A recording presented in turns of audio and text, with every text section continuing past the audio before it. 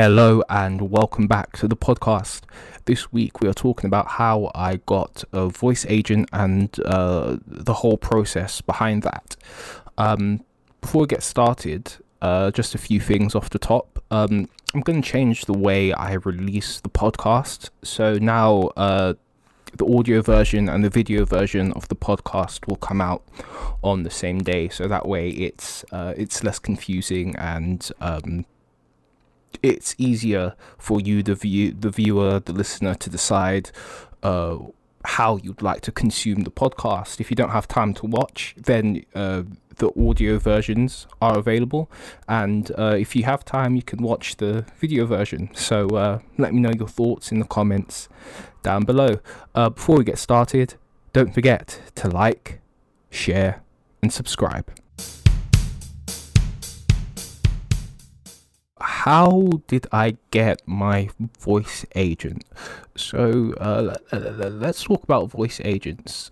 So some big agencies have different segments. So one part of the agency will focus on kind of like screen and stage acting, and they'll have like a subdivision that will focus on voice, and there are separate kind of like voice agencies just dedicated to voice acting and voiceovers and kind of like video game kind of work. In order to get a voice agent, you need a voice reel. This is essentially kind of like some clips, voice clips that are edited together.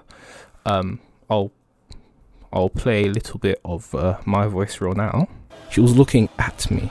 At first I glanced away, but then I stared back at the haughty silkiness of the weave that fell to her shoulders in loose curls. Yeah, so they're essentially just a few voice clips that are edited together that you can send out to voice agents. It's effectively like a vocal CV, or for my Americans, a vocal resume. Yes. Yeah, so how did I go about getting a voice reel? So I was looking online, I was looking on Google, I was looking for voice reel companies. And I wasn't really having any luck, so I took a break.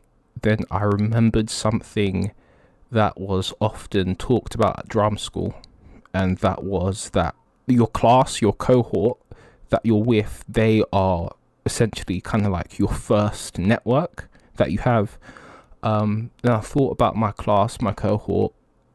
I knew that a few people in my class had the voice reels done. So I sent out a message in the group chat and was like, hey guys, look, I'm looking to get a voice reel done. Can you recommend any voice reel companies? So I got some replies. Then from those replies, I then researched those companies that my classmates recommended. Then I came across this one that kind of like really resonated with me. And it was a good price as well, because you want to go for a company that when you listen to the audio, it sounds good and it's within your price range. So I decided to go with this one company called Silver Tongued Productions. I want to point out I'm not being sponsored by Silver Tongue Productions or any companies that I talk about in this video podcast. Yeah, so I went with Silver Tongue Productions. So I looked on the webpage and they offer different packages. So it's up to you what kind of package you want. For example, there's kind of like a commercial package, there's like a narrative package, so on and so forth. And I decided to go with the narrative package. So that consisted of reading a segment of a few short stories, doing a monologue, and doing kind of like, when you watch documentaries and whatnot, doing some narrative voiceover. I sent an email to Tim at Silver Tongued Productions. I told him like what package I wanted to go for, and he gave me a date of when I should come down, and I was looking forward to it. So in the meantime, I was just kind of like working on my short stories that I had to do, my monologue. So Silver Tongue Productions, they're based in Sidcup. So, you know, I took the train down. Then when you get to Sidcup, the studio's like 10 to 15 minutes away. It's kind of hard to get to. So what they do is, if in the price you pay for the recording, a cab is included in that price. So I got a cab to the studio. And, you know, I couldn't help but feel like I was working like on a big kind of like Hollywood project or something, because I was being driven to the studio, and when I was done, I was driven back to the station. So that was kind of like a nice feeling. So I got to the studio, I presented my work to Tim. So I presented my short stories and my monologue. I did it, and he gave me some feedback, and that was good. And I talked about that I did like a narrative voiceover piece as well.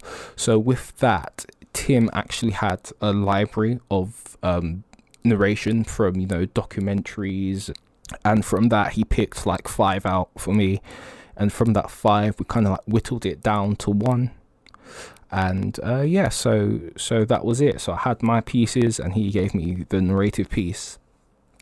I think I did five pieces in total. So I recorded those pieces.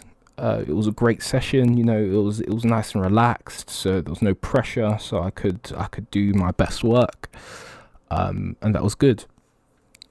So the session's done, and I believe I got my voice files within a week, or just over a week of doing the session, which was good. So it's important to note that when you get your files, that's not the voice reel. What you then have to do is, with the files, you then pick an order in which you would like them to be put in a reel. Then you pay extra to get those files then edited into a voice reel. Then happy days, I had my voice reel. Then I could start sending my voice reel out to voice agents. So what Tim did was, he sent me a list of voiceover agents. So once I had my voice reel, I then sent out an email. I sent out an email with my voice reel, and I sent those out to voice agents. And initially, I didn't have any success. I got a lot of no's. I got a lot of due to the global situation, we're not taking on board new clients. We're kind of trying to look after the clients we have already, which is understandable, and some I didn't hear back from. And if you've emailed agents before, most of the time you're not going to hear back from agents when you're looking for representation. So yeah, so I was a little disappointed. Then I thought I just need to start looking online, like everywhere, for a voice agent, because I knew that this was something I wanted to do. I wanted to get into like voiceover stuff.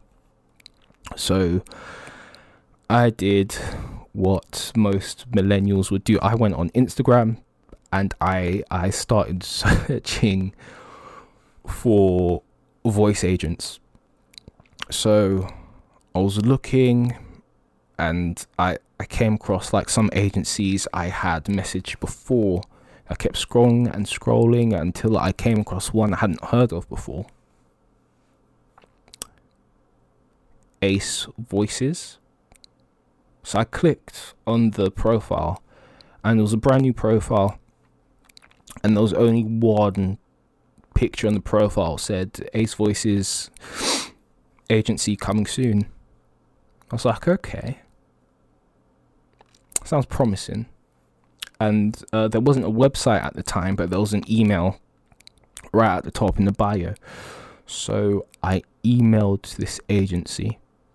I didn't think I'd hear back, but I heard back, and they wanted to know more about me. So they sent me kind of like this form to fill out, to talk about myself, talk about my experiences, what sort of training do I have any home equipment, all that kind of stuff. And I also sent along my voice reel as well. So that's done, and I heard back, and they were like, oh yeah, would like to have you on our books. And I was like, wow, okay, great. But at the time, this is like November time, the agency is still setting up, and they were aiming to launch for January 2021. So, yeah, so essentially from November to January, I was kind of just waiting. But in the meantime, I got sent an audition to audition for this commercial. So that was promising, even though I hadn't signed the contract yet. That was promising, even though I hadn't signed the contract yet, that I was getting auditions for this agency. So I was really happy. I was really chuffed about that. And so January comes around, then it's real. The contract comes through. So I signed the contract, and boom, I'm part of this agency. And let's talk about contracts. If you are signing with an agency, you better read that contract thoroughly. And if you don't understand anything that's in the contract, either ask your agent, search up certain terms on Google, or go and get a lawyer to help you out with the legal jargon, or again, so go to social media and ask if like any of your friends know of lawyers, or you never know, some of your friends might be lawyers and they might be able to help you out. But I didn't have any issues with the contract. Read through it thoroughly, all made sense, it was all good. I signed the contract, and yeah, I was part of the agency. So yeah, so that's my story. That's it. That's how I got my voiceover agent, and it all started with getting my voice reel done, and not being defeated when I got like rejected from everyone else. Yeah, so I guess the moral of the story is don't let rejection get you down. When there is a will, there is a way. You know, I could have easily given up after I got rejected, but I looked for other means of achieving my goal. I recently did my last podcast was on social media, friend or foe. And in this case, I would say social media was definitely a friend. And don't be afraid to look on social media for opportunities. So let me know your thoughts in the comments. That is it for this week. Thank you so much for watching. See you soon.